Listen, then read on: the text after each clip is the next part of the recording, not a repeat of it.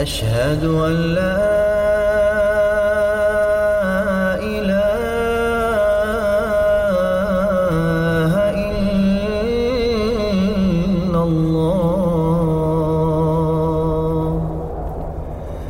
أشهد أن محمدا رسول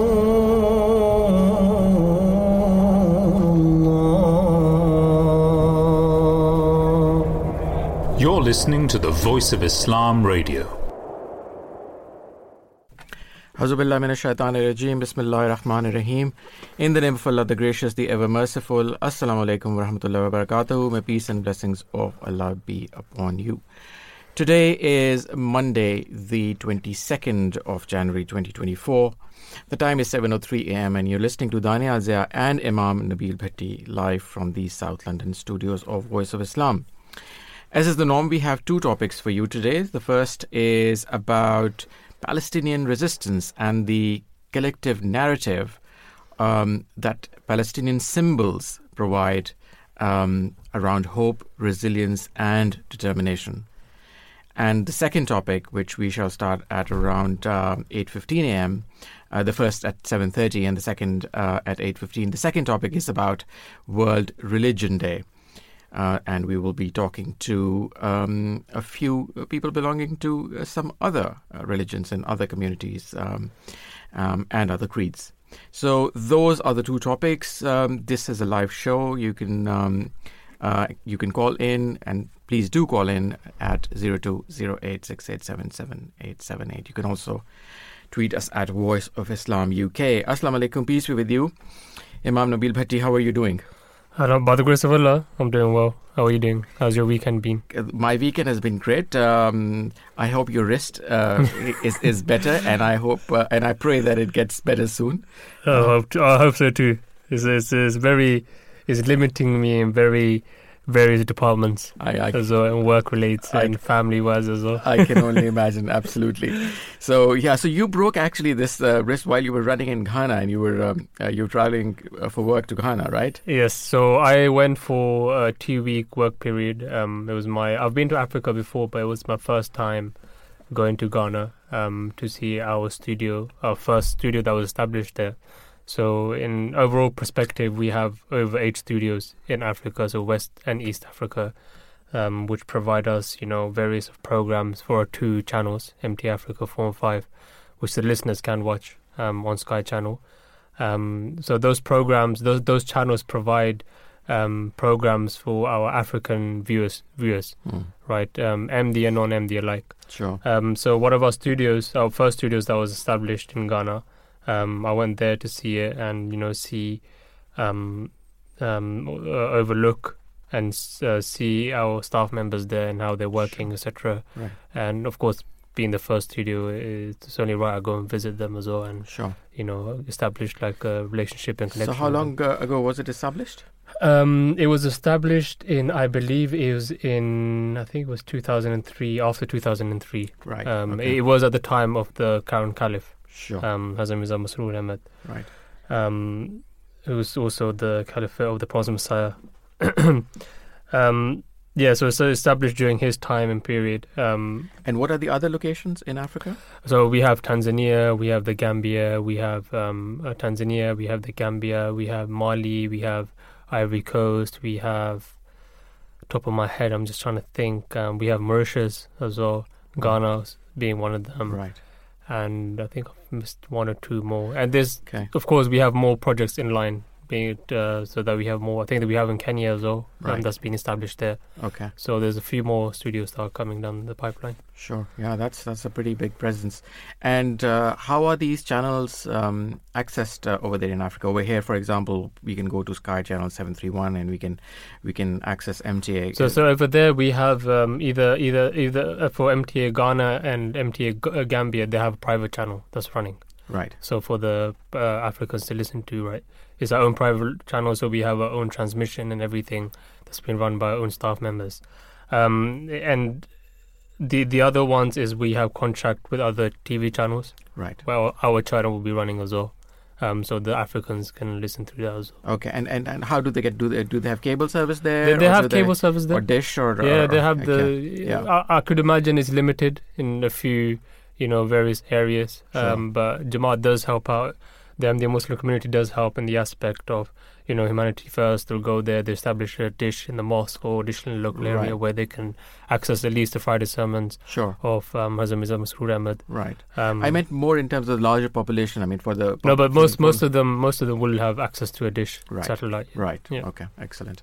So we've got 8 studios, and you mentioned that we have 2 channels dedicated to Africa. How many channels in total do we have at MTA? We have 8. Okay, so MTA, for those who don't know, is the Muslim television name there. That's the television station. It's a 24-hour television station of the Ahmadiyya Muslim community. And you're saying there are 8 channels. Yes.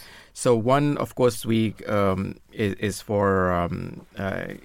one that we get here. Is that MTA World that we get here in the UK? Yes, that's right. So every channel is dedicated to one part of, I would say country or region. I would say. Sure. So we have MTA Europe, MTA USA. We have Indonesia.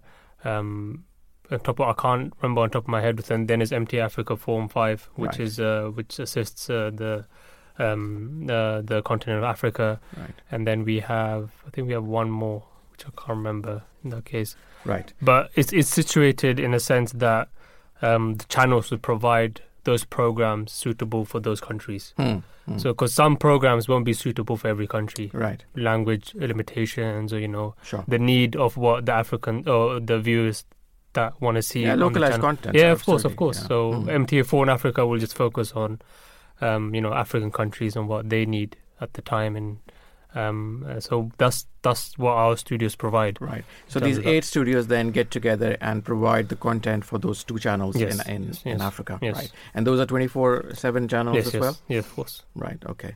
And what sort of languages do we have? Of course, English is the main language. Right.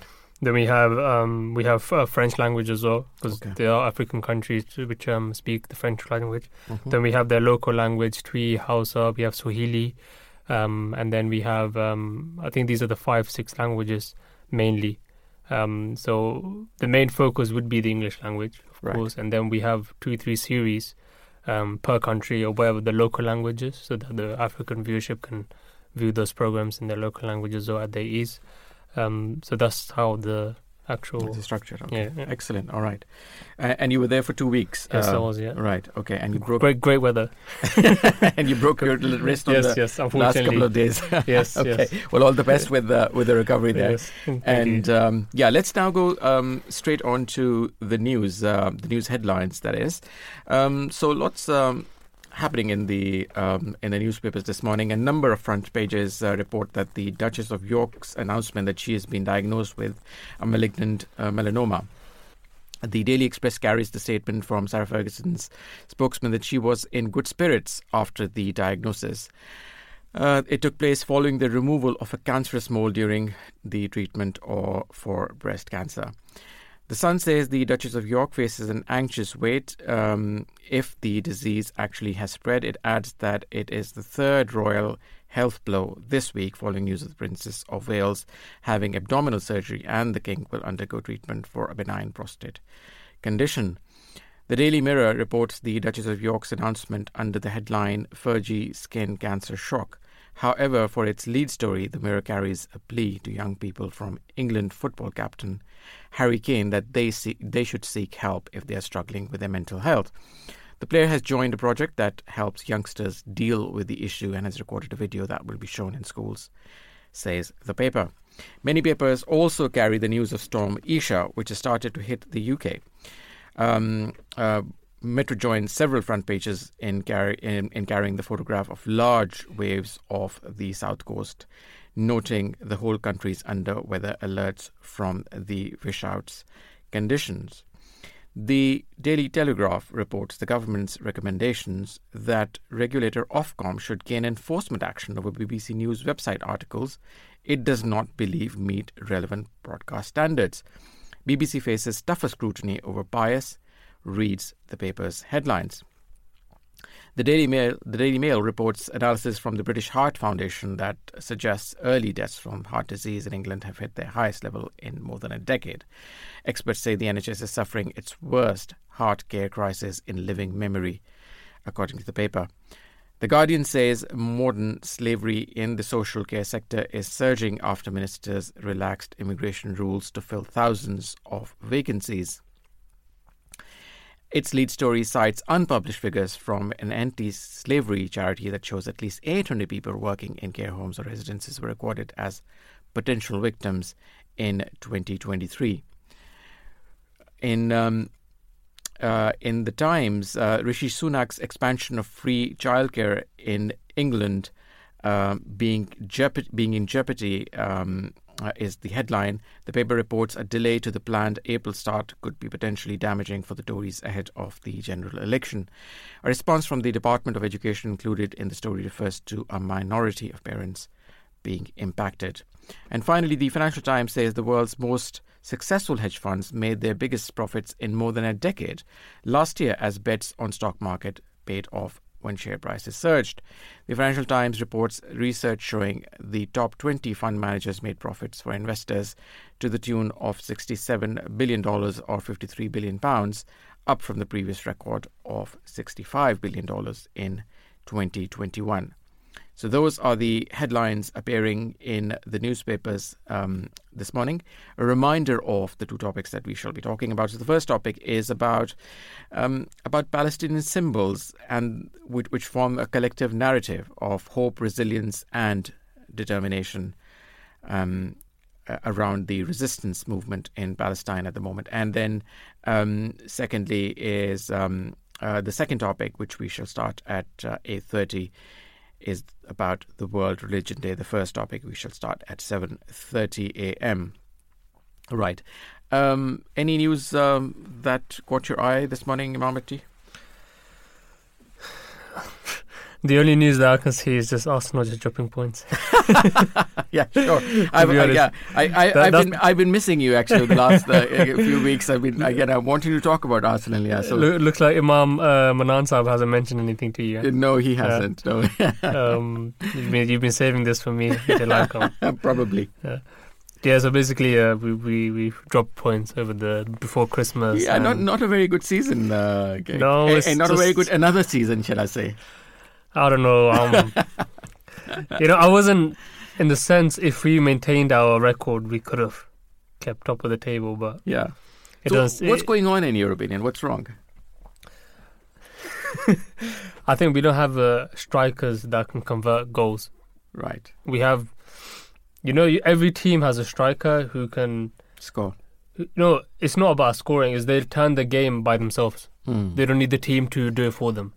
So with us is that our strikers need that push from the team to do something, and even if they are pushing, they won't convert those goals. So they need the passes to be constructive. It's not even about passes, just that instinct just to hit the ball first time and score. Our strikers don't have that. And the rest of them do. City doesn't even need Haaland for some reason. Well, if they can't score, Imam Bhatti, then obviously of course then we can't. I don't think you'll be winning. No, definitely not. So I think the transfer season, I think the transfer season's open right now in January. So we need hopefully we do get a striker who can do that. Otherwise, we will never. And we're 5 points behind Liverpool right now. So. And they've won their game. City have a game in hand. Yeah, it's looking a bit difficult. Yeah, but absolutely not very not rosy picture. Yes. Unfortunately, again for you. Yeah. Yes. So bad times. Well, my thoughts and prayers are with you and all the Arsenal fans. We're going to need that. Right. Okay. In other news, in The Guardian today talks about new Brexit checks that pose existential threat to UK flower and fruit growers. So according to this article in The Guardian, the UK's fruit and flower growers face an existential threat from new post-Brexit border checks that could damage business and affect next year's crops. The National Farmers Union warned that changes to import rules in April, which will impose checks at the border for nearly all young plants coming into the country, could cause long delays and result in plants being damaged or destroyed. Martin Emmett, the NFU's chair, that is the National Farmers Union, said there is concern that border control points can pose an existential threat to horticulture businesses in the country. UK growers are reliant on the EU for young plants that start life in the countries such as Netherlands before being imported into the UK for planting. Most soft fruit plants, including strawberries and raspberries, are imported as young plants, while significant numbers of tomatoes, fruit trees and nursery plants also start life in European countries equipped with large greenhouses and better conditions. Under current rules, imported plants are held at nurseries and farms in controlled conditions before some are checked by the government inspectors, with checks often prioritized based on risk. However, under new rules scheduled to come in on the 30th of April this year, the government intends to check 100% of consignments coming through the new border posts. This has led to widespread discontent among growers who have concern that the ability of these border posts to handle this will actually hamper the volume of imports. They believe delays in conditions at the new posts could lead to crucial plant imports being damaged or destroyed and threaten crops for the coming year. The Guardian has spoken to bodies that represent fruit and flower growers, which have echoed the NFU's concern, including the Horticultural Trade Association, British Apple and Pears Association, the British Tomato Growers Association, and British Berry Growers. Nick Marston, the chairman of the British Berry Growers, said the border checks could cause great concern for the UK strawberry industry, which is heavily reliant on EU young plant imports, having brought in about 100 million plants last year. He said he was very concerned about the government's ability to process all those incoming plants on a timely basis and the losses to growers that could ensue as a result of delays, which could add up to hundreds of thousands of pounds. The HTA said it was yet to be reassured that the border posts were ready and had serious concerns that they were planned for the spring, the peak season for the sector. The checks made up part of a new post-Brexit border regime known as Border Target Operating Model, which has already been delayed 5 times. This will require European importers to provide health certificates for medium and high-risk animal and plant products from January 31st, with physical inspections of these goods due to start at the end of April. Nearly all young plants are considered high risk. The government has said that the border strategy was to protect the UK against biosecurity threats, and the new controls would use Brexit freedoms to simplify import controls on goods from across the globe. So that was something that I saw in The Guardian today. The lead story, of course, today in a lot of newspapers is about Storm Isha. The police service of Northern Ireland said that the weather was putting significant pressure on the 999 system and urged people to report non-emergencies online by calling 101. This was announced this morning that between 3:30 p.m. This was announced yesterday that between 3:30 p.m. on Sunday 21st January and 2 a.m. on Monday 22nd January, officers dealt with over 1,300 calls from the public, approximately 600 of those related to the storm. There is also a continued risk of significant debris on the road networks as wind speeds remain high throughout Monday as well. A multi-agency response continues to deal with the aftermath and recovery from Storm Isha, and we thank the public for their continued patience and understanding. The sailing of a Stena Fine ferry from Belfast to Birkenhead, due to arrive at 6:30 p.m. on Sunday, was delayed until at least 7:30 a.m. on Monday. High winds have caused flight cancellations and diversions. One flight travelling from Sharm el-Sheikh to Glasgow Airport declared an emergency due to Storm Isha. A spokesperson for Glasgow Airport said the TUI flight was diverted to Manchester due to current weather conditions. The National Air Traffic Services told PA Media, due to adverse weather conditions across the UK, temporary air traffic restrictions are in place. Restrictions for this sort are only ever applied to maintain safety. Our teams are working closely with the airport and airlines to minimize disruption. Passengers should check the status of their flight with the airline. Belfast Airport cancelled flights to and from airport and warned that disruptions could continue into Monday. Thousands of people have been left without power as Storm Isha brought disruption to electricity across the networks in UK and Ireland. ESB Networks reported more than 170,000 properties in Ireland were without power, while Electricity Northwest at Cruise had been stood down due to the conditions, with almost 8,000 homes losing power. The company said expected restoration times had been pushed back to 5 p.m. on Tuesday. Northern Ireland Electricity Network said hundreds of extra staff had been brought in and incident centres opened after about 45,000 customers had been left without power, many of them overnight. The amber warning has now been lifted and yellow warnings remain in place across the UK until midday today. The Met Office amber warning were lifted about 1 hour ago, but a yellow warning, as I said, is still in place until midday today. And that means some damage to buildings, such as tiles blown from roofs, could happen, injuries and danger to life from flying debris. Power cuts also may occur with the potential to affect other services such as mobile phone coverage. Injuries and danger to life could occur from large waves and breach materials on the seafronts. Some roads and bridges may also close. Road, rail, air and ferry services may also be affected, with longer journey times and cancellations possible. Right, and with that we will wrap up this segment of news and headlines appearing in the newspapers. We shall now take a very quick break, and when we come back we will delve right into the first topic, which is about Palestinian symbols around the collective narrative of hope, resilience and determination. Do stay tuned. Allahu Akbar, Allahu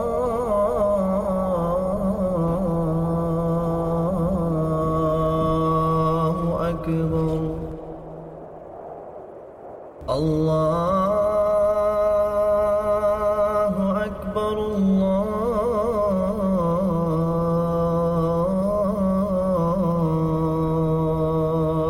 Akbar. أشهد أن لا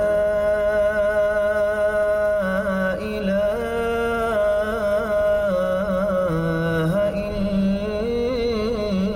إلا الله أشهد أن محمدًا رسول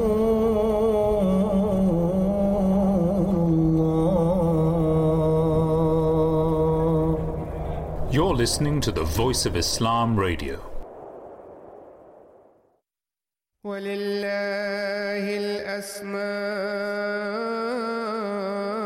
الْحُسْنَى فَادْعُوهُ بِهَا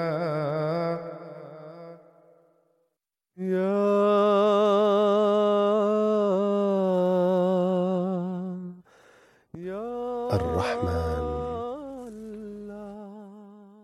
هو الله الذي لا إله إلا هو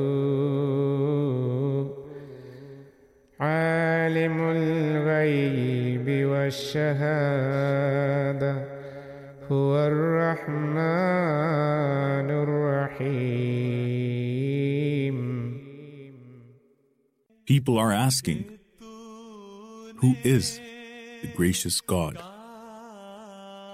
The gracious God is He who has created the sun and the moon for our benefit. The sun with which human life and the life of vegetation is associated.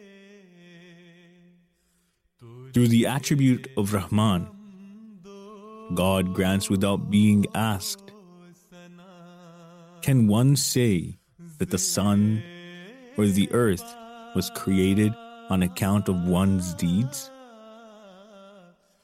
Rahman is a being that grants beneficence of the kind that man does not have the capacity of giving. It is by virtue of being gracious that all creation receives God's universally prevalent beneficence. Prophets of God summon people to the gracious God for people's own good and not for any recompense. The promised Messiah, peace be upon him, states, "The Holy Prophet, peace and blessings of Allah be upon him, was the perfect manifestation of Rahman, because his beneficence is incomparable. Being the perfect man, the Holy Prophet, peace and blessings of Allah be upon him, had this quality in him more than anyone else, and an ordinary person, too, should aspire to the paradigm, deriving luminosity from the sun of 1400 years ago. In this age, the promised Messiah, on whom be peace, has further spread the light. The light of the promised Messiah, on whom be peace, is from that same gracious God. The quality of Rahmaniyat is pure favor and beneficence, and is not caused by any good act, and is not the fruit or reward of anything. Despite humanity rejecting God, His Rahmaniyat remains overwhelming. If it were not for this divine quality, majority of humanity would have been destroyed because of its misdemeanors and sins. Despite rejecting God, people are asking, who is the gracious God?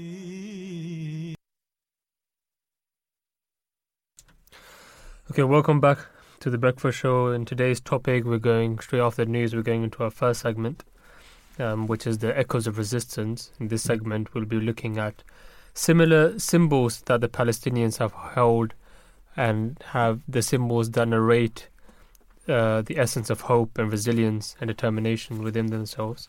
This story links to the Al Jazeera news. So going right into it. So Al Jazeera on the 22nd, 11/23 have showcased Palestinian symbols. One of them being a keffiyeh, a scarf worn by the Palestinians, an olive branch, which shows the deep-rooted love of the land that the Palestinians have, and a few other symbols that we will be looking at in this segment. So that's the gist of the story.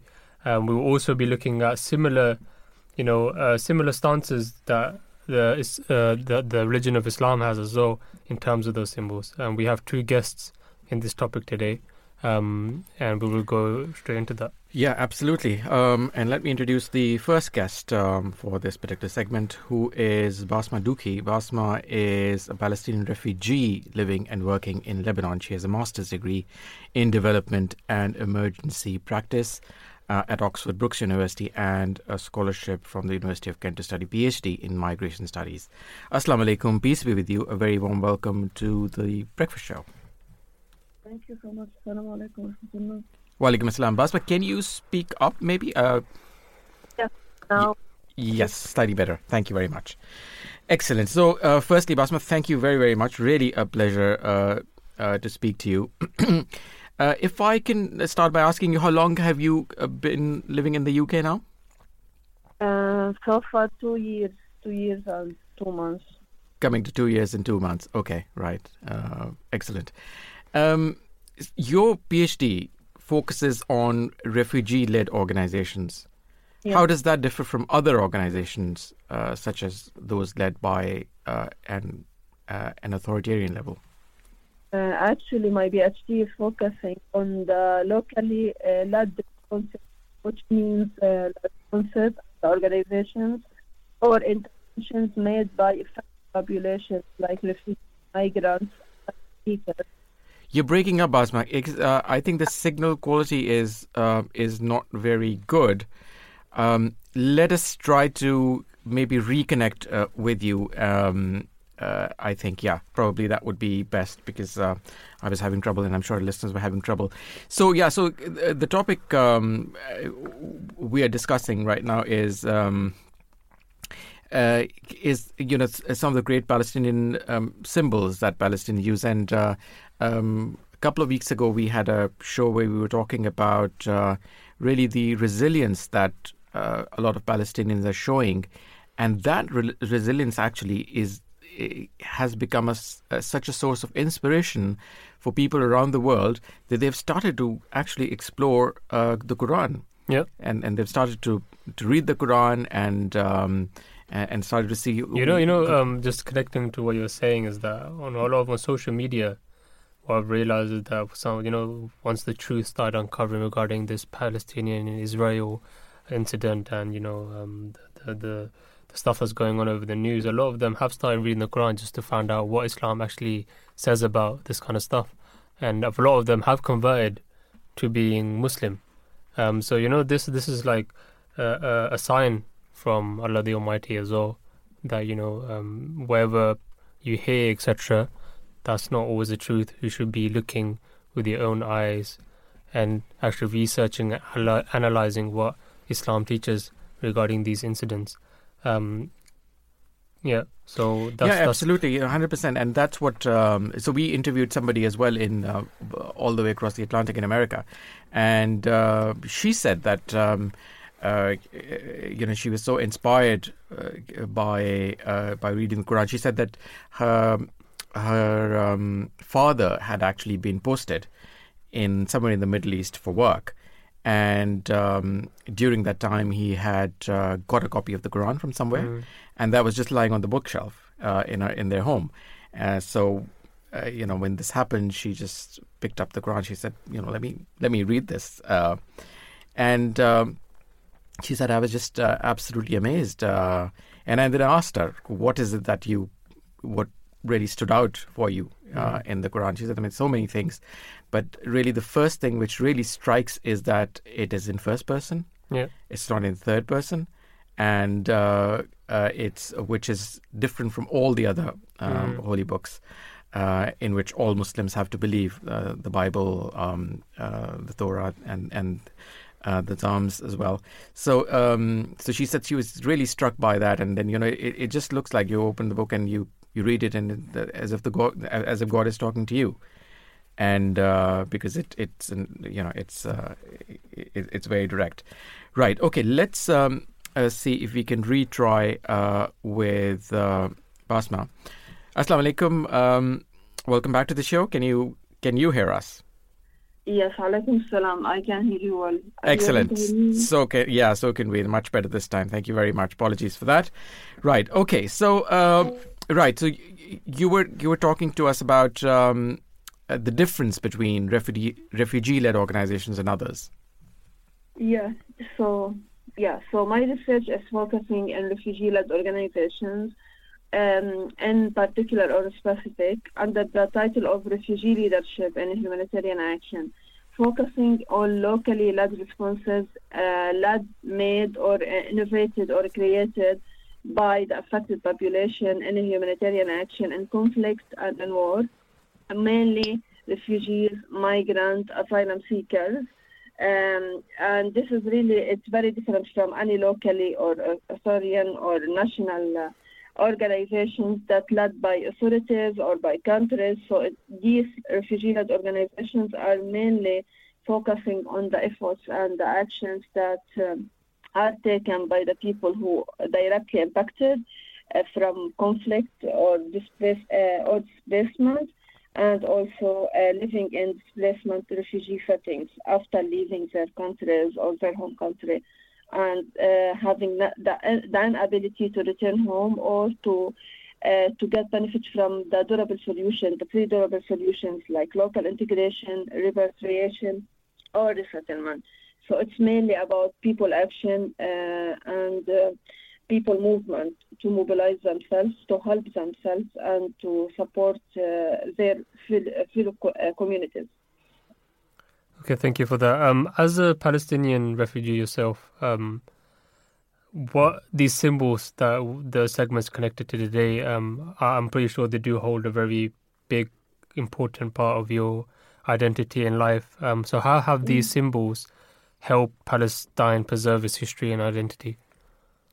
Okay, for myself as a third generation of stateless Palestinian refugees who lived in a camp, and unfortunately whose my grandparents were expelled from Palestine in 1948 and were not able to return back so far for 75 years, like the key, let's say, like the key of our house. So I belong, or my grandparents belonged to a village called Basma, and still we have a box, a very old box for my grandparents, which contain our documents, the documents of owning or the property of our house, and also some of the agricultural land in our village. Also the key of my grandparents' father, my grandparents' house in Basma. And also, I remember a very old map of Palestine, including the map of our village, Al-Basra. So I brought up seeing that box, and also every Friday we do have a family gathering where my grandparents will bring this box and also explain about each item in this box, particularly the key, telling us that this is the key. And we inherit the key, by the way. Like my father inherited the key, and we inherit the key, and I will inherit to my children until we are able to return back to our village.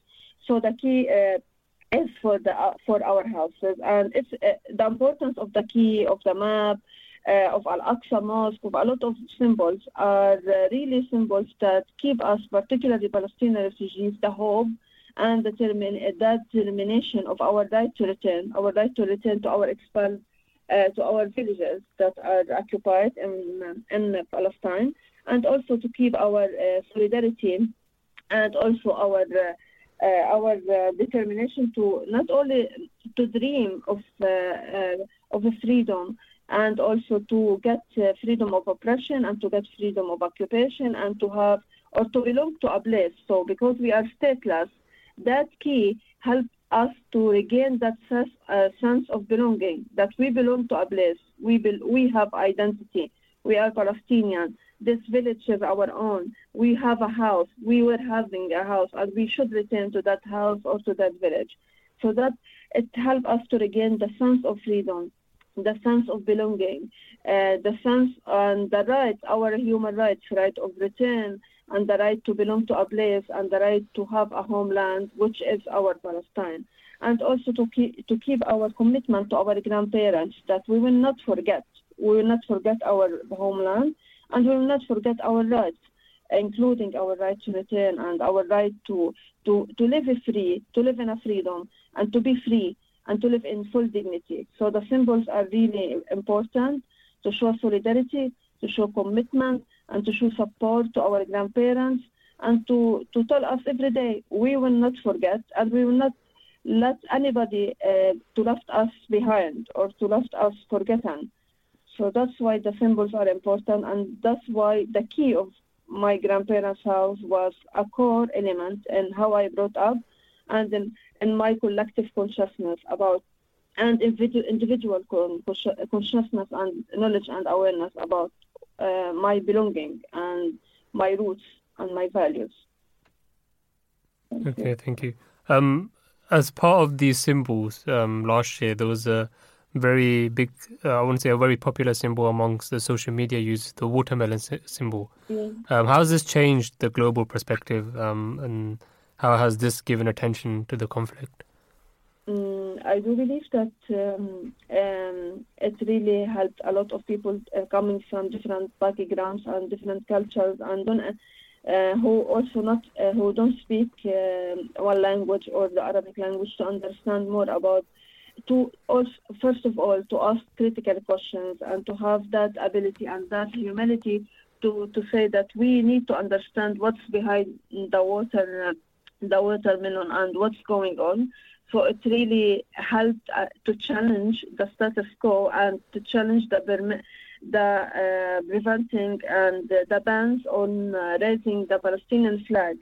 Not only in Palestine, it's actually not new. It's written back to the 1961 to the war on between Israel and Palestine and some of the Arab countries where the Palestinian flag was banned before in Palestine. So it actually helped people to be more creative, to say that if we are prevented to express ourselves in our way, we have to create other ways that will continue to show support, will continue to show solidarity, collective and individual solidarity with people who are under oppression, with people who are under apartheid system in Palestine, by creating other symbols that symbolize the colors of the Palestinian flag. So it really helped a lot of people to ask questions, to try to seek to understand the situation, and to be critical about the situation and what's happening, and also to meet people from Palestine, to ask questions about the symbols, and to understand the importance of symbols in our struggle and in our yearning for liberation and for freedom, and also in our history, because symbols are a core elements in our history and our present, and also in our future as Palestinians.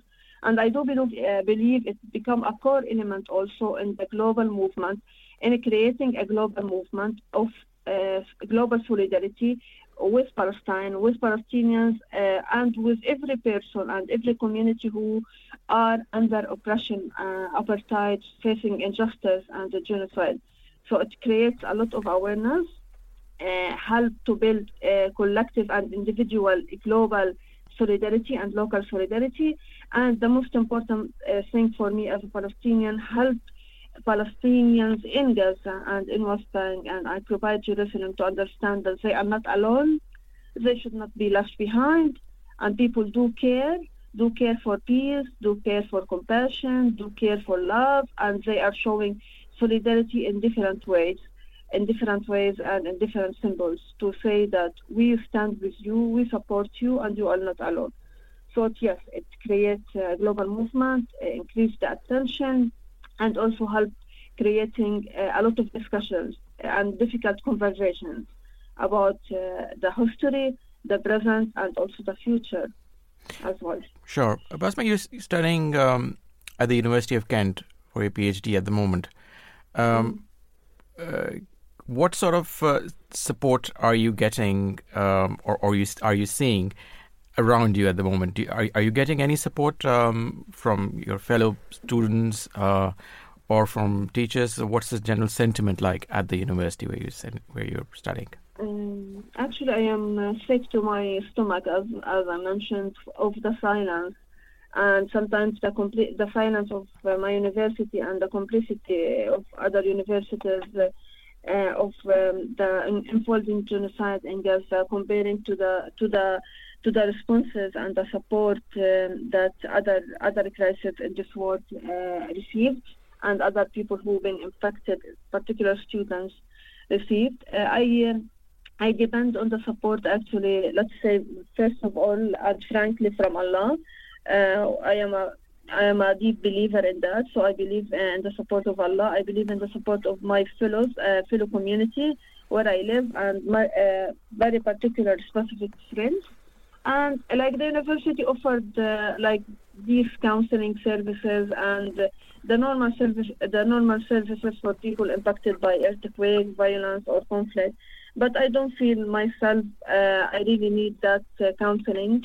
I just the more I speak up about what's happening, the more I mobilize myself, the more I go to participate and to raise awareness about what's happening, the more I I feel I am supporting myself by not keeping silent and by doing my best to support my people in Gaza and in occupied Palestine.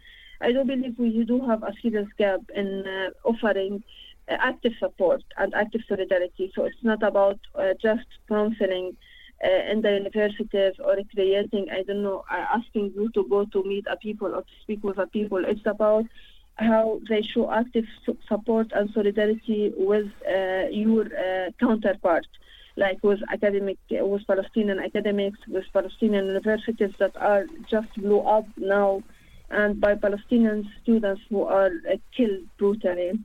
And we are not seeing this. I am not seeing this at my university, and a lot of Palestinian academics are not seeing this. And this breaks our hearts because we don't need counseling. We need active support, active solidarity. By speaking up against this, by asking full academic boycott, by breaking ties with a regime that destroy universities and kill academics and students. This is how we see the needed support, the required support for people who are living and still living under oppression and apartheid, I do believe. I don't know if I answered your question, but... No, you did very well.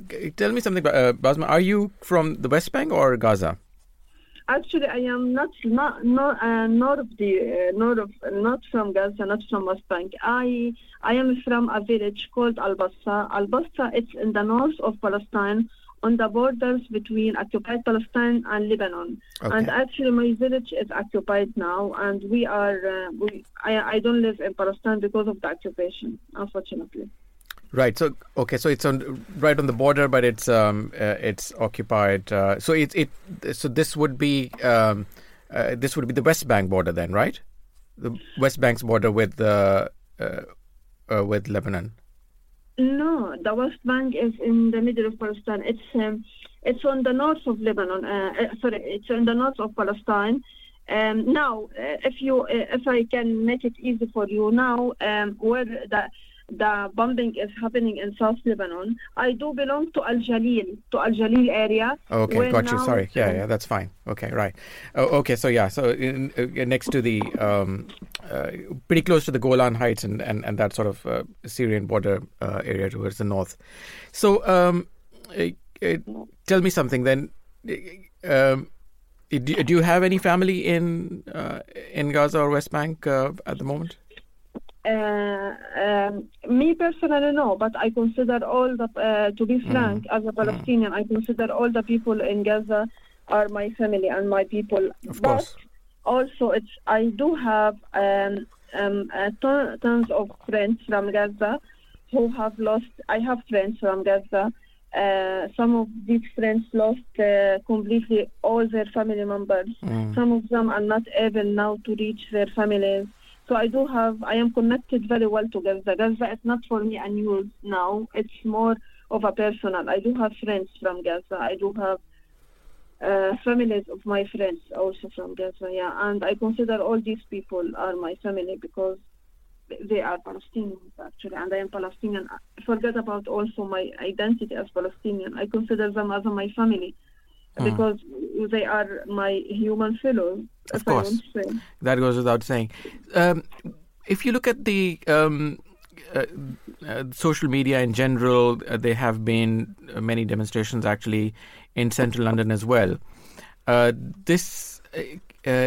does seem to, at least from the outside, it looks that the support on social media, at least, is a lot more this time around than it was back in 2015 or back in 2013 as well. Would you agree?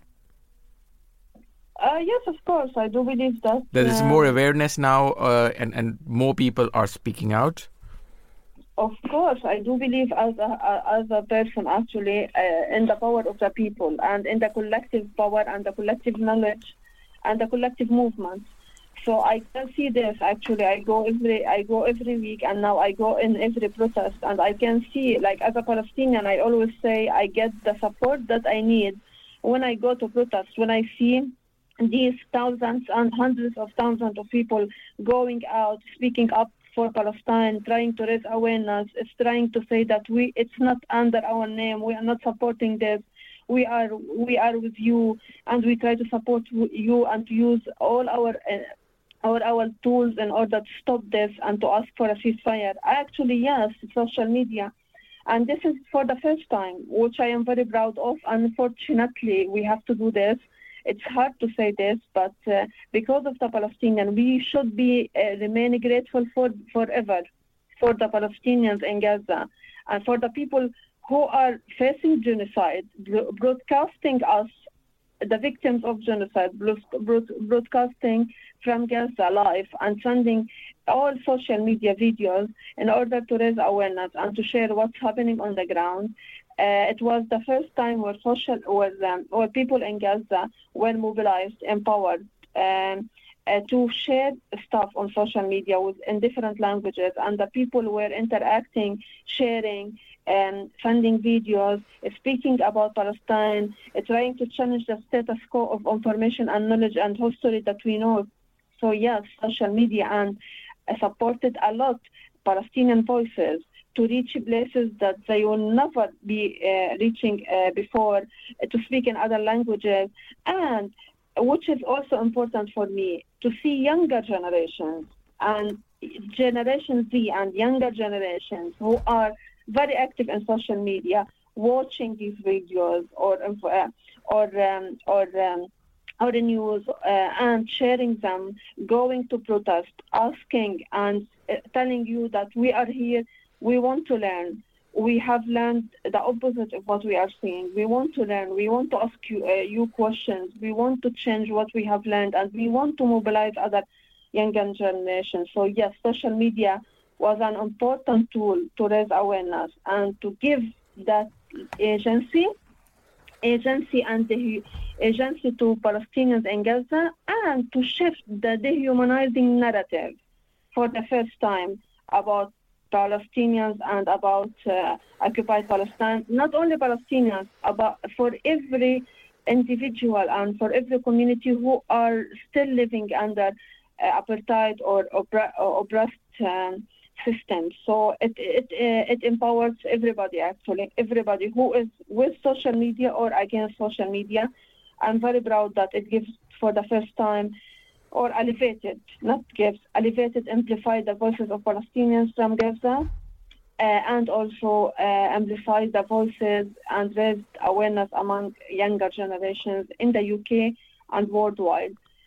We should invest in that, and we should be creative how to use this tool to create awareness against injustices, discrimination, oppression, not only in Palestine, everywhere, and how we use social media as a tool for collective solidarity and collective movement, global collective movement.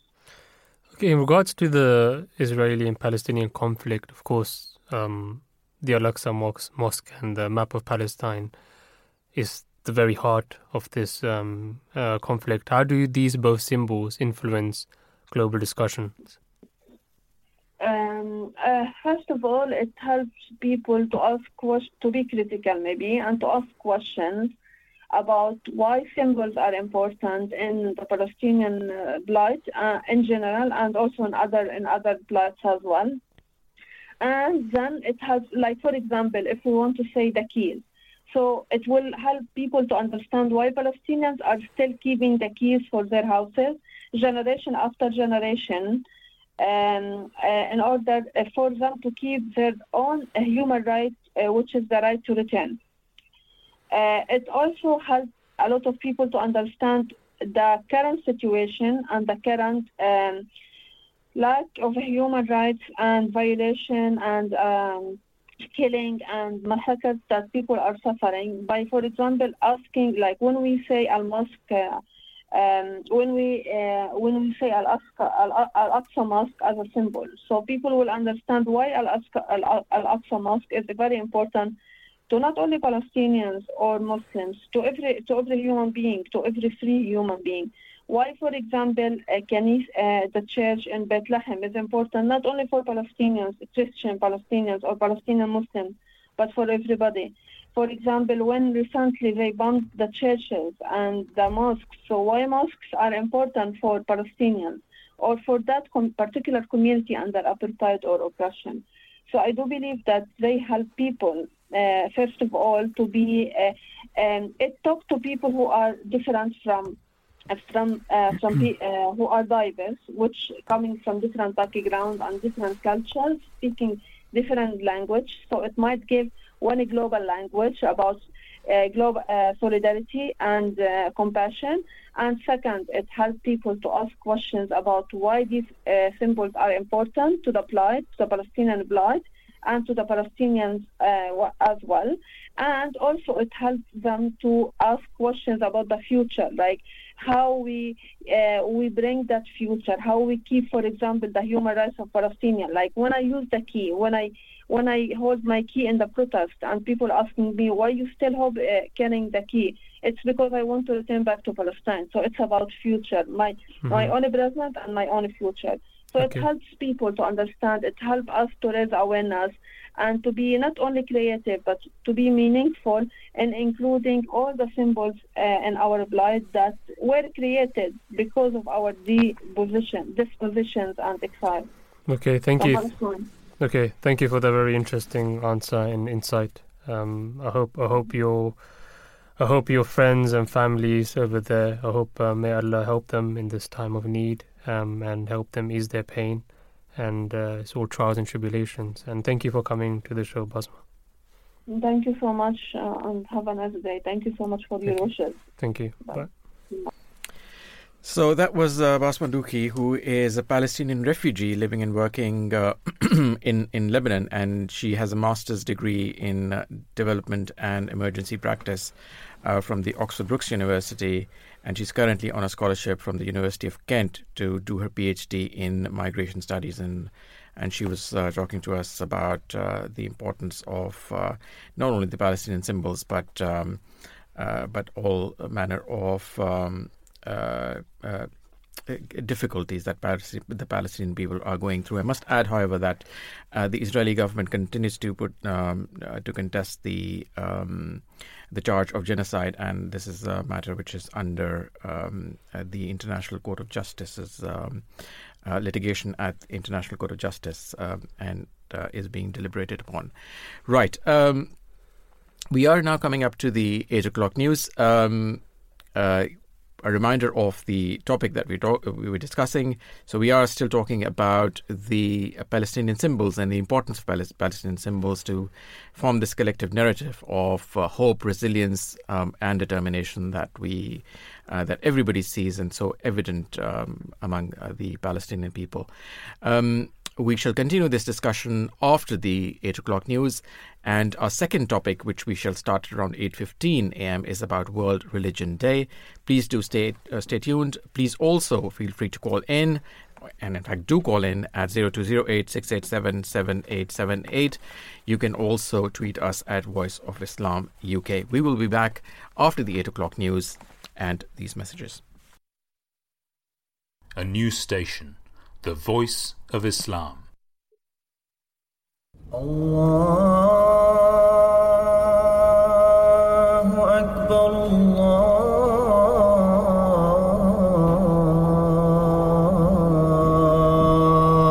Akbar, Allahu Akbar, Allahu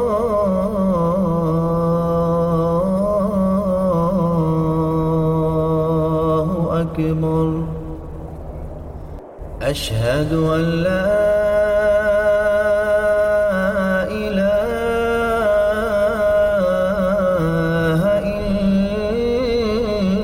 إلا الله أشهد أن محمدا رسول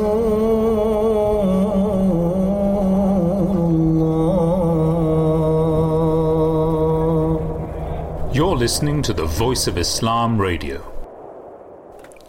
Assalamu alaikum.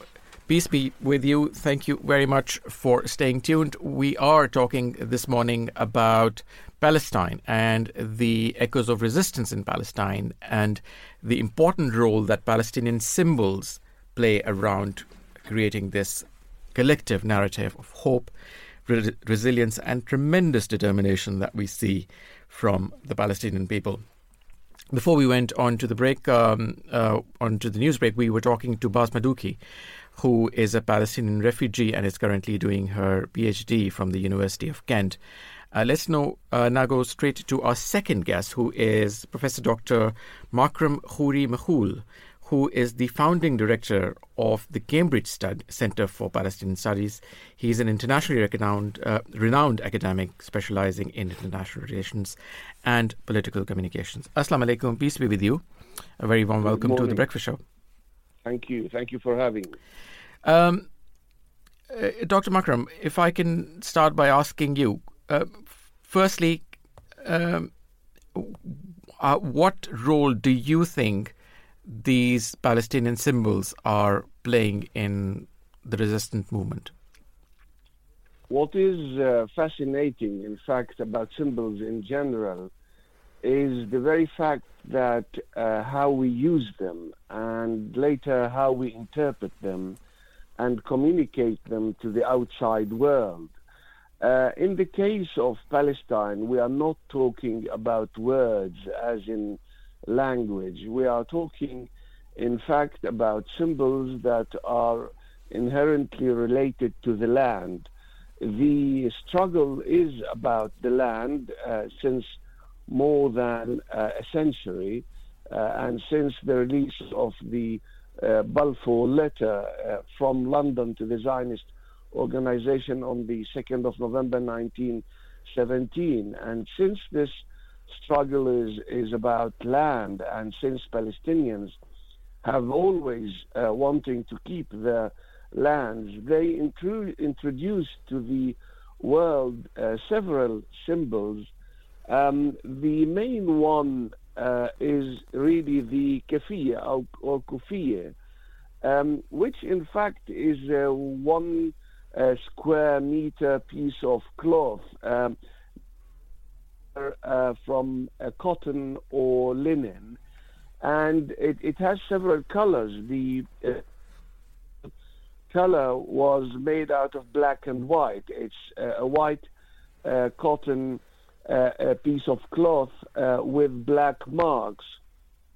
Now, the black marks either resemble the fishing net, which relate to the Palestinian coast, and in particular to Jaffa, Akka, Acre, and Haifa in particular, and or it relates and reflects how the parcelization of the lands, the plots of the lands are divided. So clearly the kafiyya is the main symbol because it is something you can wear and anybody in the world can relate to. Now, even the kafiyya underwent a process of evolution. It's true that before the First World War, Palestinian farmers used to wear it in order to protect their heads from the sun or any sandy storm. But during the rebellion between 1936 and 1939 against the British occupation mandate, many Palestinian fighters used to wear it in order to hide themselves. But then the population, in fact, decided to wear the kafiyya in general so that the British occupation forces will not exactly be able to identify the Palestinian fighters. So this was before the Nakba, obviously, before the climax of the Nakba between 1947 and 1949. Later, after the Nakba, it took another turn, in particular in the 60s, and chiefly when the first Palestinian female freedom fighter, in fact, hijacked the TWA aeroplane. Her name is Layla Khaled. She's still alive. She was only young, and she wore the kafiyya.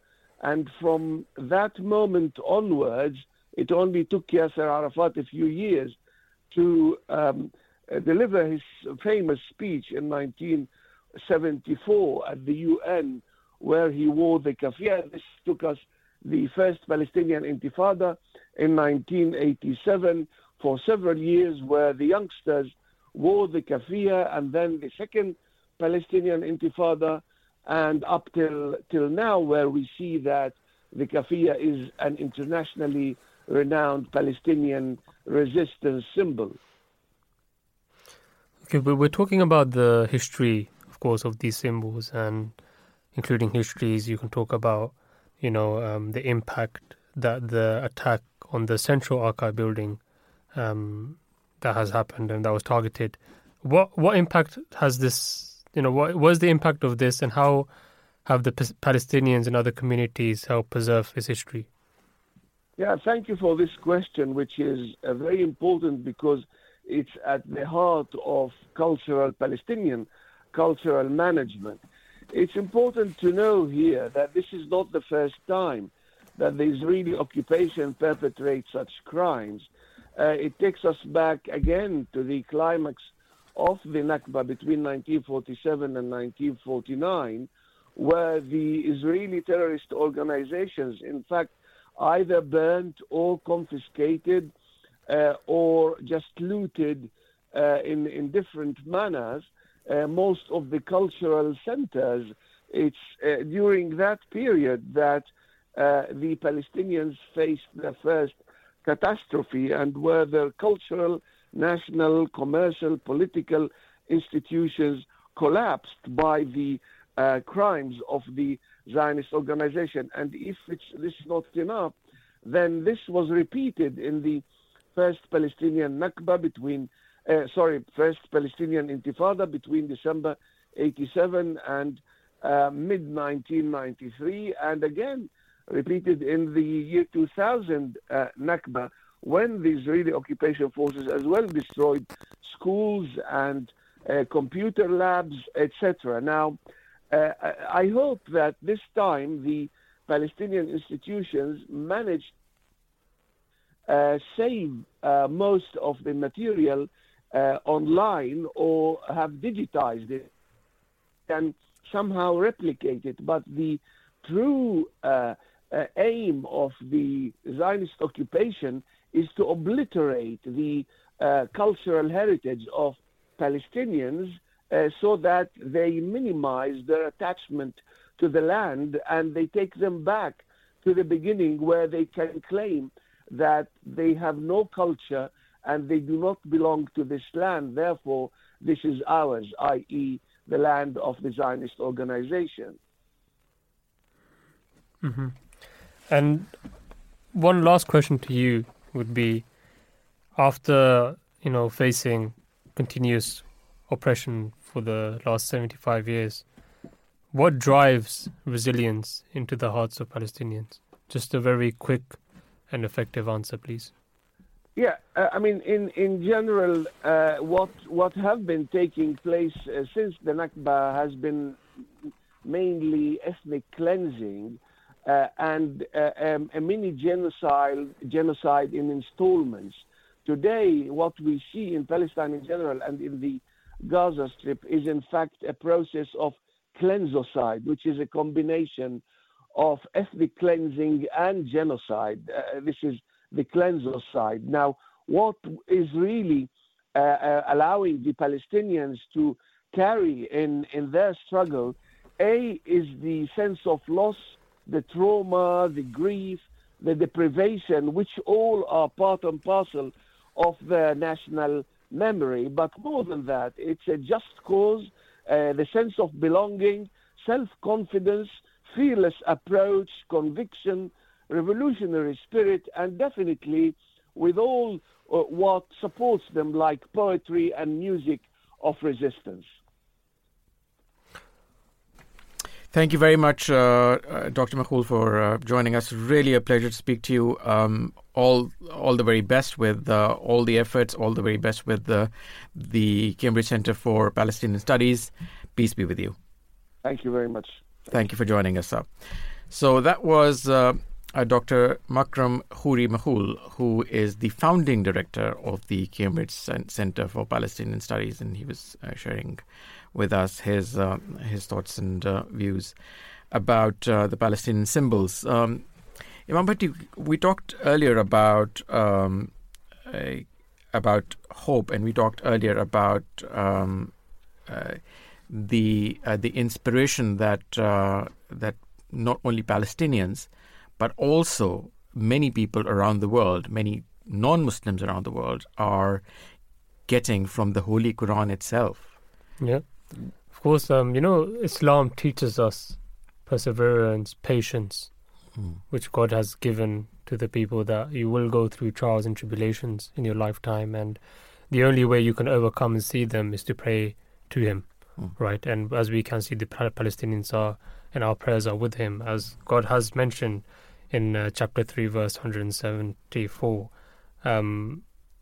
People have mustered against you. This is regarding patience and prayers regarding the Holy Prophet sallallahu alaihi wasallam. May peace and blessings of Allah be upon him, where God Almighty states, people have mustered against you, therefore fear them. But this is not only to increase their faith. He said, sufficient for us is Allah, and excellent guardian is He. So we know that the ultimate power for us to overcome those trials and tribulations is in Allah the Almighty, is in the God Almighty. And as the caliphate of the Muslim community, as Mirza Masroor Ahmad, who's the fifth successor of the Promised Messiah, as Mirza Ghulam Ahmad, he has mentioned the only way in his recent Friday sermons, the only way we can overcome these trials and tribulations is prayer. That's the fundamental action that we have right now. Before writing to letters to countries and governments, if you're not praying in the first place, those letters will have no effect at all.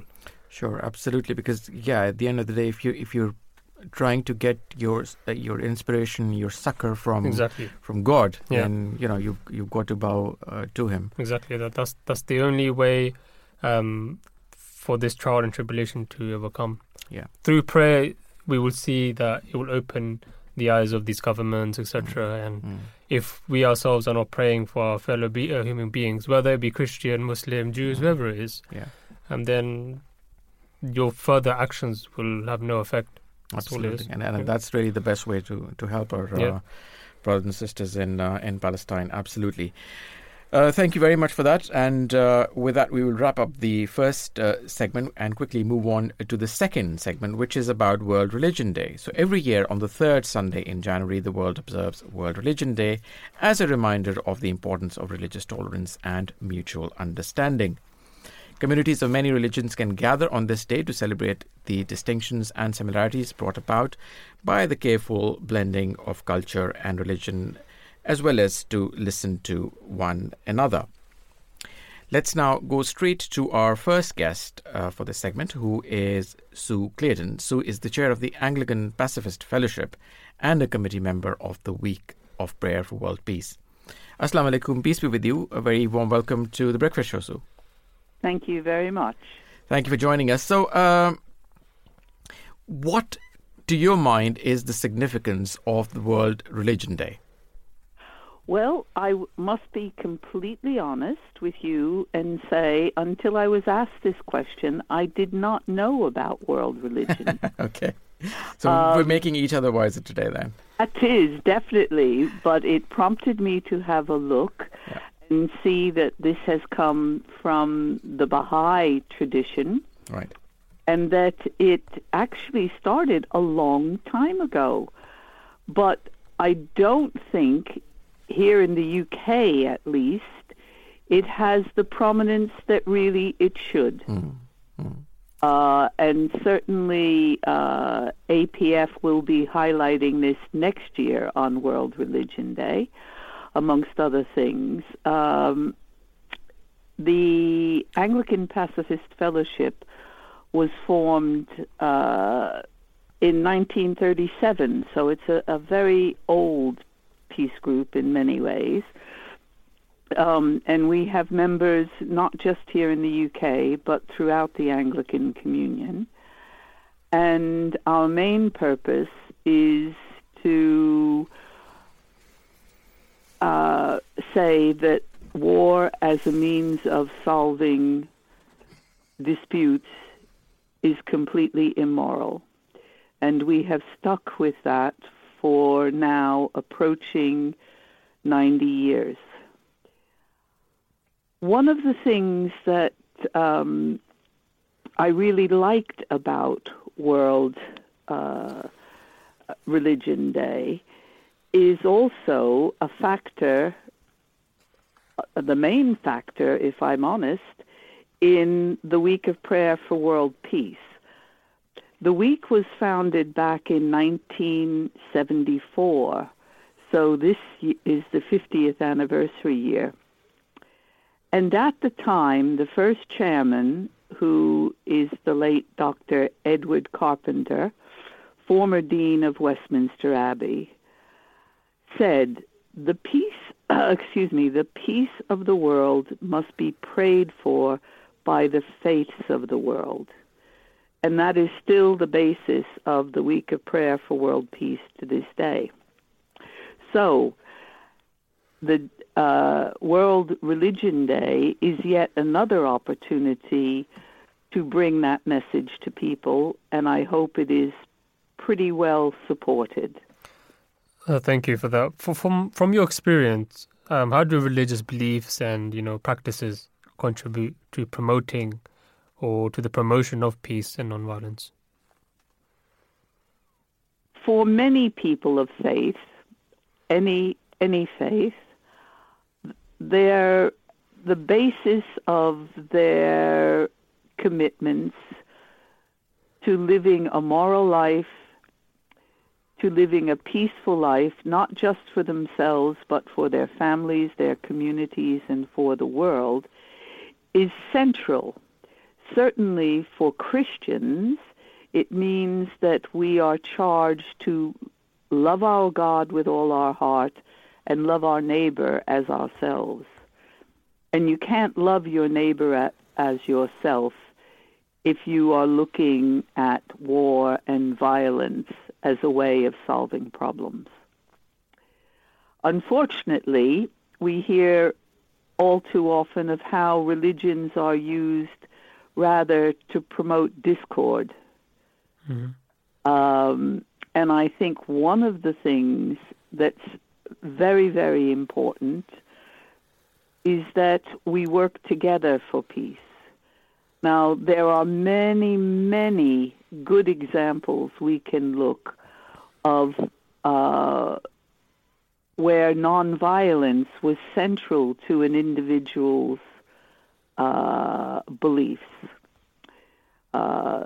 Probably the best known one is Mahatma Gandhi, also Dr. Martin Luther King, who had as the promotion of their preaching nonviolence their deep, deep-rooted faith.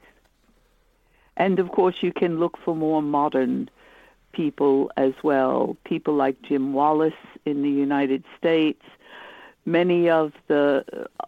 lot of the work that is done by the Society of Friends, the Quakers, all of which have peace and nonviolence as core to their tradition. Mm-hmm. And I think it's important that we not shy away from that, because I think a lot of people, while they agree that peace is important, for Christians, we are charged that blessed are the peacemakers. Yeah. Not the peacekeepers, but the peacemakers.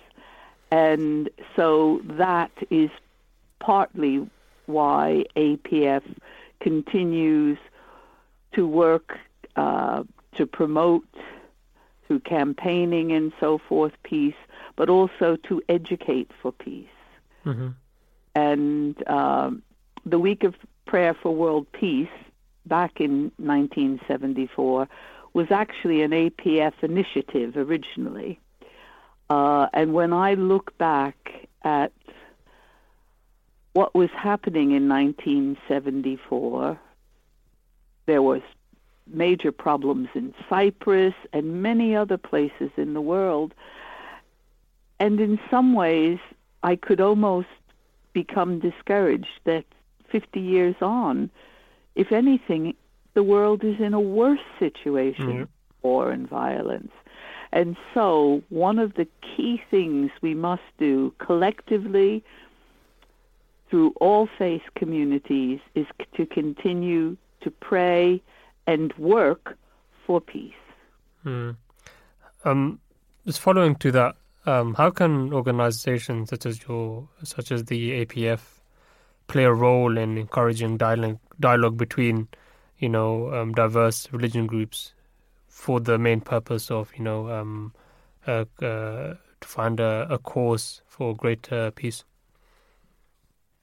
Well, at the moment, we have contact with a number of religious groups, religious communities. Okay. And of course, as I've mentioned earlier, we are not just here in the UK, but we're in countries around the Communion, and in places like New Zealand. We have a branch there that is very active with other faith communities in that country. Similarly in Canada, as well as here in the UK, and we work with groups like the Peace Mala down in Swansea in Wales and their promotion of peace. But our main thing is through the Week of Prayer for World Peace, which brings us to work with many, many communities. And at this point, I would like to make an appeal that if any of your listeners are interested, we are looking for more members for the committee for the Week of Prayer for World Peace. All our meetings are held online, so it doesn't matter where you live. And they're held in the evening, so if you're at work, hopefully you could still join us. But if anybody is interested, if they simply email WPWP21@yahoo.com. I'll repeat that. WPWP21@yahoo.com. We'll be happy to get back to them to explain a little bit about the role, but it would be very good to add your community to the other faith communities who work on the Week of Prayer for World Peace, especially in this, our 50th year, when we will be having a number of activities before the Week of Prayer for World Peace in October. Absolutely. Why not? I hope and pray that your endeavors continue to gain success. Thank you very much for joining us this morning. Peace be with you, Sue. Thank you very much. Thank you. Bye-bye. God bless. God bless. Bye-bye. Bye-bye. So that was Sue Claydon, who is the chair of the Anglican Pacifist Fellowship and a committee member of the Week of Prayer for World Peace, talking to us about their endeavors. Let me now play a short clip from the fourth head of the Ahmadi Muslim community, Hazrat Mirza Tahir Ahmad. May Allah have mercy on his soul. And he gave this. This clip is from a question and answer session that dates back to 1996, but is very relevant today as well. And he answers this question on interfaith dialogue. Let's listen in. Question I would like to ask is, does the Ahmadiyya community favor interfaith dialogue and activity? And secondly, if so, what does it believe can be accomplished by such dialogue and activity? Thank you. In fact, it is the Ahmadiyya community which took a pioneer move in this direction long ago. Close to the turn of the century, it was first invitation issued by Jamaat Ahmadiyya to all faiths for an interfaith dialogue. In fact, it happened even before that. In 1896, the first conference of interfaith which was held in Lahore was at the initiation of the founder of the Ahmadiyya community, Hazrat Mirza Ghulam Ahmad of Qadian. And the conditions laid down for this participation were very fair, and a new chapter was in fact opened in this direction. Every speaker representing any faith was required to speak on behalf of his scriptures, should not attribute things from himself, and whatever he wants to say should be in praise of his faith, not in critical appreciation of others' faiths. He should say whatever he may please, but with an open mind and always with a reference to his own basic scriptures, and bring to light the good points so that others may understand from the mouth of those who believe in something of what value they have in their mind and what role it can play in the world peace and so on. This was taken up later on by the second head of the Ahmadiyya community, who also happened to be my late father. He started a new series of interfaith talks. We called it Jalsa-e Mazahib. And in that, repeatedly all over India, such conferences were held under the same conditions. And they became very popular because many a misunderstanding was removed, and more than that, attitudes were rectified. Instead of the mad debates of the previous era, where everybody went for the skin of the other, everybody projected himself as belonging to a faith which is honorable, which is good for mankind, and so on. So in rectification of attitudes, such efforts are known to be fruitful. But beyond that, whether it will really change the face of the earth and will be able to establish peace, I have my doubts. Because this type of religious leadership, which participates in such conferences, has no hold on the masses of those religions they represent. And whatever decent attitude they display in such conferences, as far as the common men belonging to the faith are concerned, they are most often controlled and influenced by the zealots or zealots of the faith. And they don't like such reconciliations because they thrive on hatred, not on love. So the more hatred there is felt in the hearts of followers of one faith against the faith of the others, more popular such leaders become. So how to emancipate, how to liberate the common people from the clutches of these vultures? I hope you won't mind my strong word vultures, but vultures it is which comes to my mind because there is no other better descriptive word. They thrive on carrion, human carrion.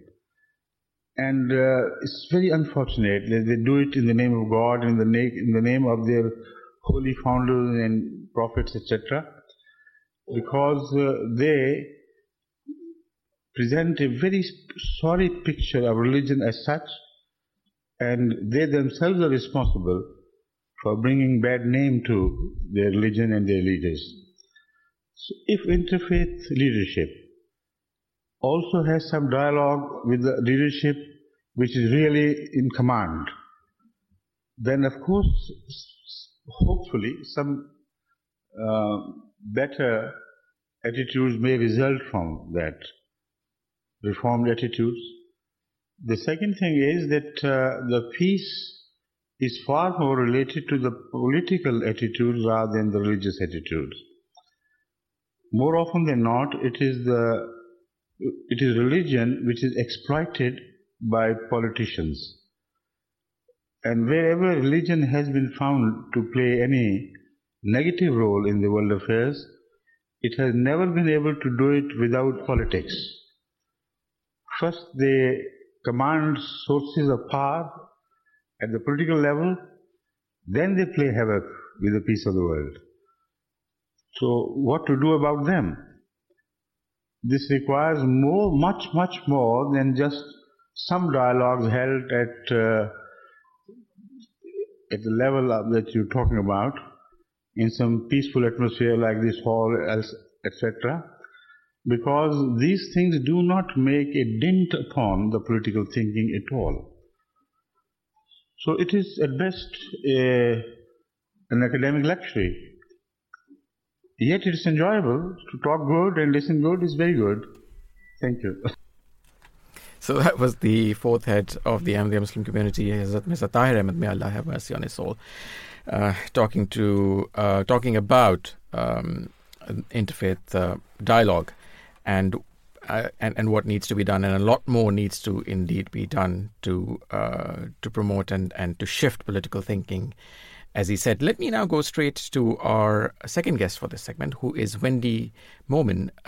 Wendi is an advocate for justice, focusing on a cluster of issues that promote social justice, the advancement of women, poverty eradication, health, criminal justice, interfaith harmony, housing, environment, and business ethics. She is the treasurer trustee of the National Alliance of Women's Organization. Assalamu alaikum, peace be with you.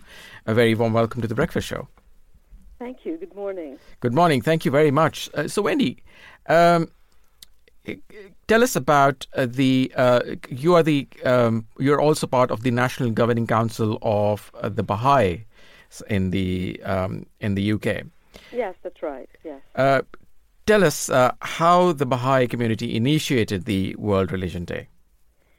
Yes. Well, the Baha'i faith, right from its beginning in the 19th century, has always been an advocate for the fact of religion being an important factor in the world, that there's just the one God, and that the religion of God is always true. It's always been and it will always be.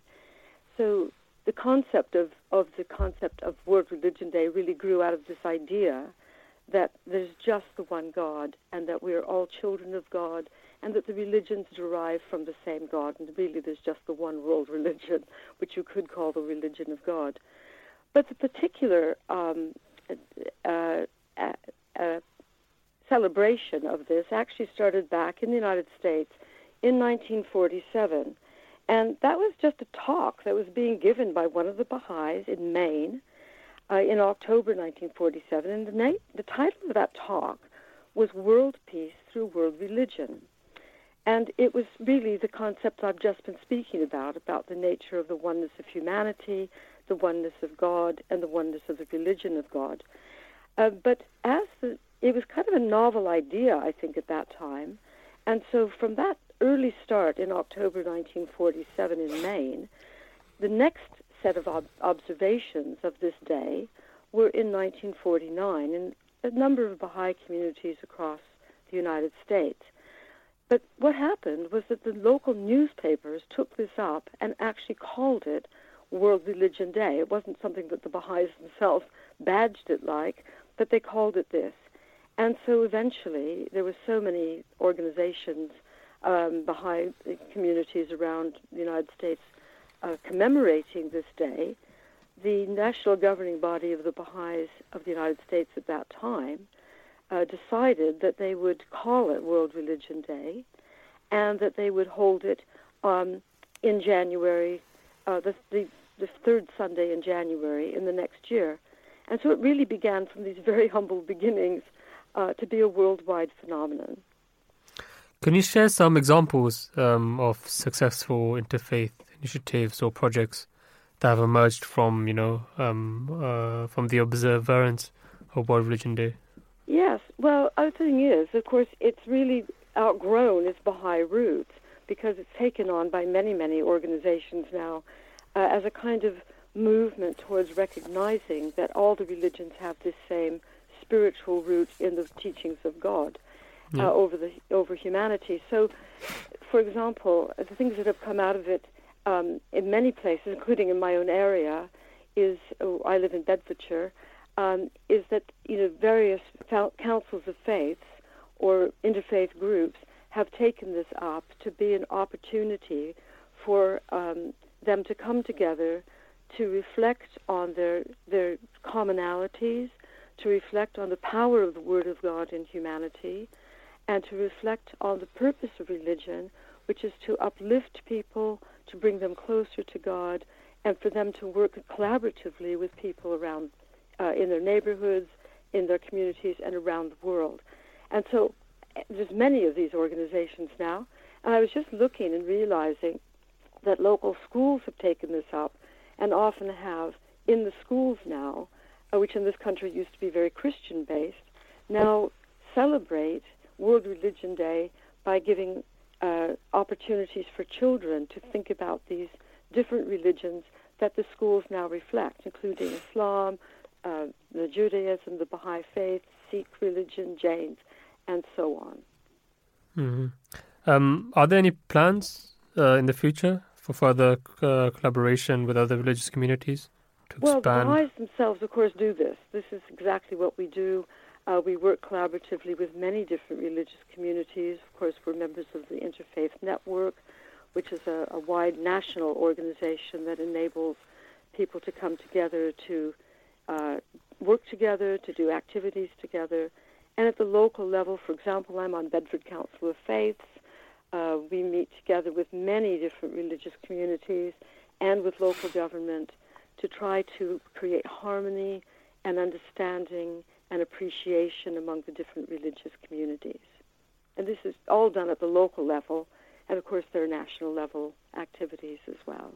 How can individuals or even communities continue to promote harmony and unity, like you mentioned, through interfaith dialogue beyond, World Religion Day? Yes.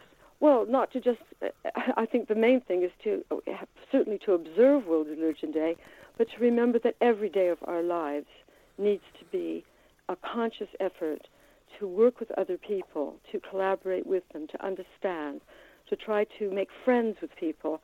I always say the main thing we can do is to open our own doors to other people coming in and learning about ourselves, and that we also, whoever we are, know our neighbors, understand them, appreciate them.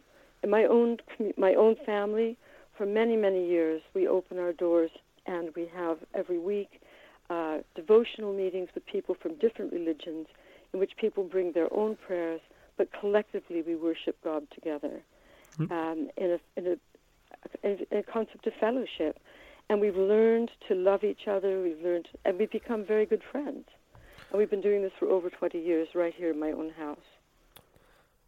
Okay, perfect. Thank you for that, Wendi. I hope you have a wonderful week ahead of you, and peace be upon you. And peace be upon you. Thank you so much. Bye-bye. So that was Wendi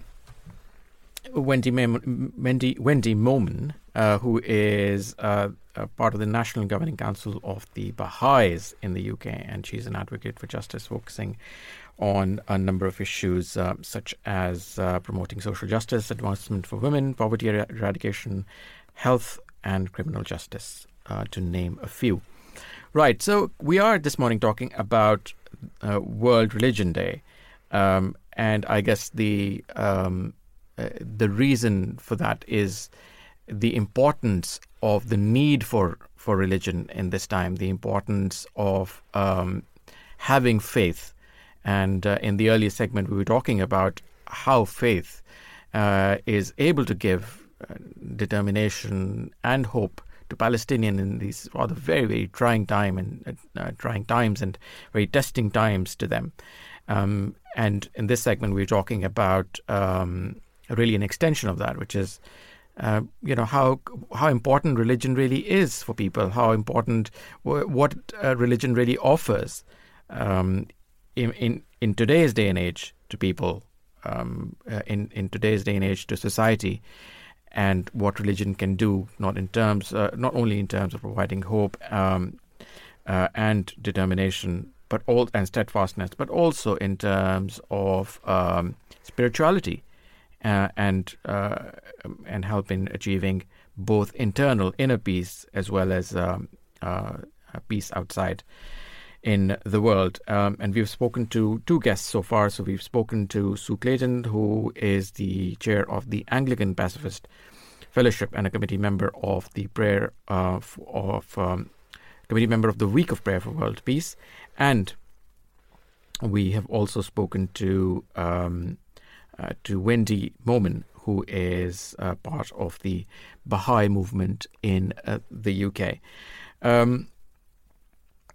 We would like to go to our next guest, but before we do that, very quickly, how important do you think, Imam Bhatti, religion is in today's society?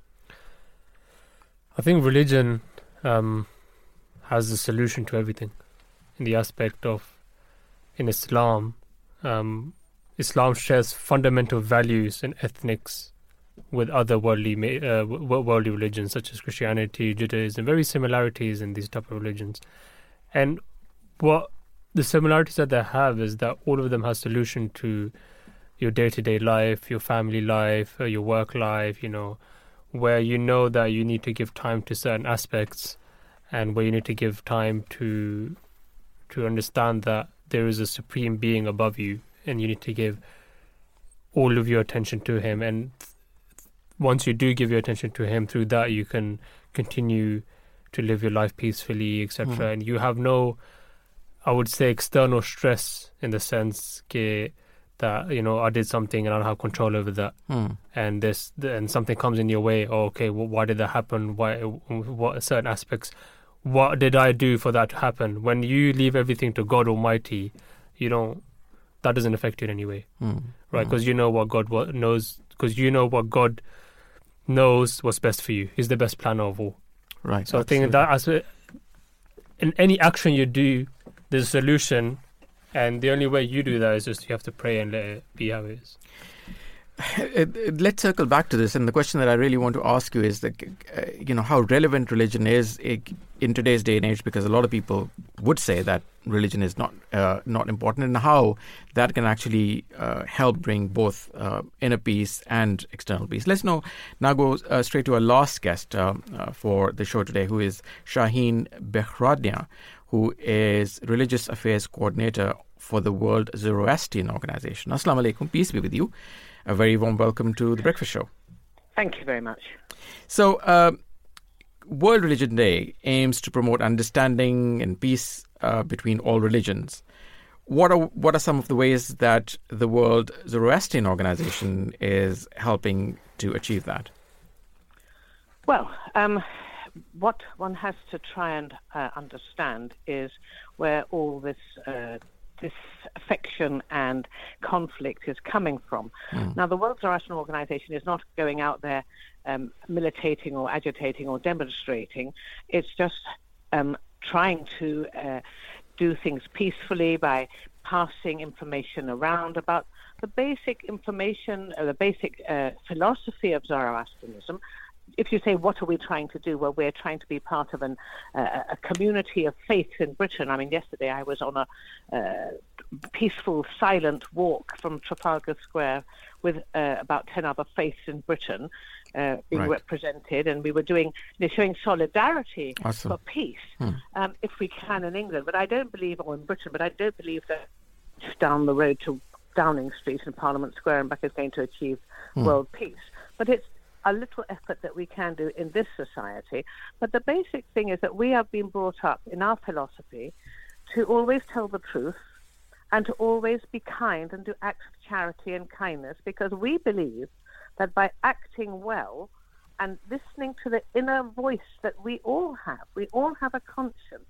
And the Zoroastrianism's main thrust, if you like, moral thrust, and it's a very moral philosophy. It's not a religion that requires lots of blind ritual and faith without understanding why you're doing this. It believes in using the voice of your conscience, your intelligence, and listening to that means that you end up becoming a human being whose life is dedicated to doing kindness, to doing good, to helping to increase the positivity in the world, and actively developing your ability to think and judge what is right and what is wrong. So if you are dedicating your life to that, it comes out, you know what justice is, you know what fairness is, you know that what you do to somebody else can be done back to you and it's not very nice, then you won't want to do that.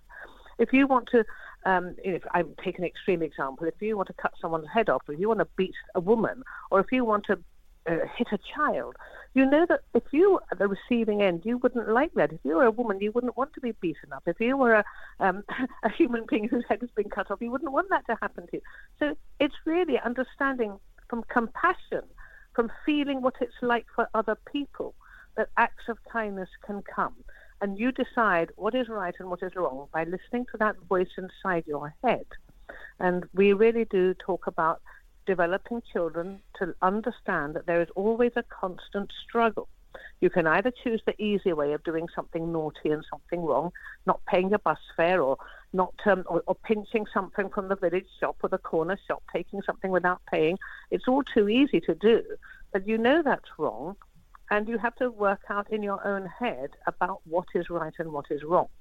So when you say, what are we doing towards world peace? Well, individually, every act of kindness and goodness is an example to somebody else who receives it. And we believe that happiness comes from that. Happiness comes from being doing more good than harm in the world. And it is your responsibility to make that decision. I don't know if you understand or know much about Zoroastrianism. It's a very, very ancient religion. It's supposed to be the oldest religion in the world, and maybe it is. I mean, we're not going to start arguing about dates, but there is very good scholarly. We're not arguing about anything. It is the World Religion Day we are celebrating, so. and exactly. But that's just a fact. Yeah. But within that, the philosophy of what we follow is about telling the truth, always following the right path, and developing an inner conscience so that you can become a better human being on this earth. Because actually, we don't know about what happens next. Nobody knows. So we don't spend a lot of time agonizing about the next life. We spend all our time trying to concentrate on being good in this life. So this is where it counts. This is where you feel it. This is where you're living now. And so it's the best thing is to make sure that what you are doing is a positive contribution to the future of the generations to come, the future of the planet. We are extremely environmentally conscious. And of course, there is very strong possibility that war and conflict will be over water, for example. There is strong conflict already over water in some areas because between countries and borders, because they are not getting enough water for their crops, and there are lakes that are declining in size. So everything you can do as a human being to be conscious, to be listening, to be aware, to be educated, to be conscious of the world around you, not just your little cocoon for you, but the whole world is the business of every human being. What would and you that say? is what we're trying to develop. Sure. What would you say, Shahin, to people who believe that the root of all evil in the world is religion? Well, I would say that they've got a good point. I wouldn't say the root of all the evil in the world is religion. But certainly what happens between people is human nature, unfortunately, that wants to say, I'm better than you. It's kind of, you see it in all sorts of things. You see it in children playing together. One wants to be the winner. There's always this strong sense of, survival of the fittest. I'm better than you. I'm stronger than you. And religion allows that conflict that is perhaps endemic in human beings, very basically a basic instinct for rivalry, for conflict, for competition, may be a natural human survival instinct. That can be exacerbated when religion starts saying, I'm better than you, or my difference is a difference that was ordained by the prophet, or ordained by the leader, or ordained by the initiator. And look at how many sects exist in Christianity. Look how many sects exist in Islam. There is even in Buddhism. There are as many sects. And those sects, each of them claiming a superior knowledge of what the founder of the religion wanted, is the source of conflict, because everyone says, I know better than you. So you could say that religion has, look at Northern Ireland. You can say that religion has certainly, look at what's happening in India. I mean, it's everywhere where there has been religion, conflict has ensued, unless that religion has not insisted on imposing its own rules. Would you say that that's a wrong interpretation of the religion, or would you say that's religion itself? Well, some religions, I'm afraid some religions are dedicated to expanding their own existence, their presence, their adherence. They believe that evangelism and missionary work to spread the religion is absolutely critical to the message of the religion. But you can spread peacefully. Pardon me? You can spread peacefully. Well, you could, but the reality is that what has happened is that people tend to force it on others. And if there is a slightly meeker, milder, more tolerant group of people, and a less tolerant group of people come upon them, well, this is ripe, for conversion. They will persuade them, bully them, cajole them, bribe them, and this is what happens. And very, very often, I'm afraid, it is by force. Right. Excellent. Shahin, thank you so very much for joining us. Really a pleasure. Well, I hope that was a little helpful. No, that was indeed, and all the best with all the great efforts you're making. I think that walk is an excellent idea. So, so please keep making those initiatives, and I think every little helps. And we do live in very testing times when actually schisms are being developed as opposed to cohesion. Dialogue is the most important thing. Absolutely. Talking, not 100%. fighting, 100%. is the way forward. Okay. Thank you, Shahin. Pleasure to have you. Bye. Peace be with you. Bye-bye. So that was Shahin Bekhradnia, who is the religious coordinator, religious affairs coordinator for the World Zoroastrian Organization. Right, we are coming towards the end of the program. Imam Bhatti, if I can ask you two questions. I think there was one very important point that was raised by Shahin, which is that of tolerance. So my first question to you would be, what is Islamic teaching around tolerance in general? And my second question would be about how important is it to have a relationship with your Creator? To answer your first question, I think the best would be to give an example of the founder of Islam, so the Holy Prophet sallallahu alaihi wasallam, peace and blessings of Allah be upon him, where his life served us a model of tolerance and respect for different religions. Right, at the time of, when the constitution of Medina was established by the Holy Prophet, peace be upon him, he had every right to enforce a rule of fear upon the people who are living there. Because as you are aware that not everyone who was living there was a Muslim. No, they were Jews, they were pagans, Jews, there were Christians, there's so many other people, right? There were even atheists there. Yes. So he gave respect to every religion. He gave respect to every place of worship because he knew, right, that Islam is a universal religion for everyone, right? And for people to be attracted to Islam, you must give respect to other religions that were there prior to it, right? It leads all towards that one final message. Islam is a religion that unifies everyone. Right. So I think that would be the best way to answer your question about tolerance. Right. And Islam and Quran does say no compulsion in religion, compulsion, like Rafiddin. Yeah, like Rafiddin. Second question was the importance of having a relationship with your Creator.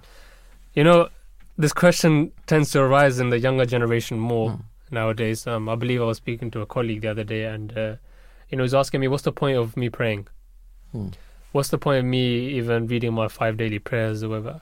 I asked him, when you do a bad action, how do you feel? Do you feel guilty in the essence? I said, if just take God out of the aspect, just take him away. Right. Just imagine God doesn't exist. You give charity, why do you feel good? What reward are you going to get if there's no God? Right? Because you doing this certain aspect will give you a certain amount of reward. Whether the fact you believe if there's one God, 12 gods, or whatever it is. Right. And if you do a certain bad action, there's going to be a punishment for it. Automatically.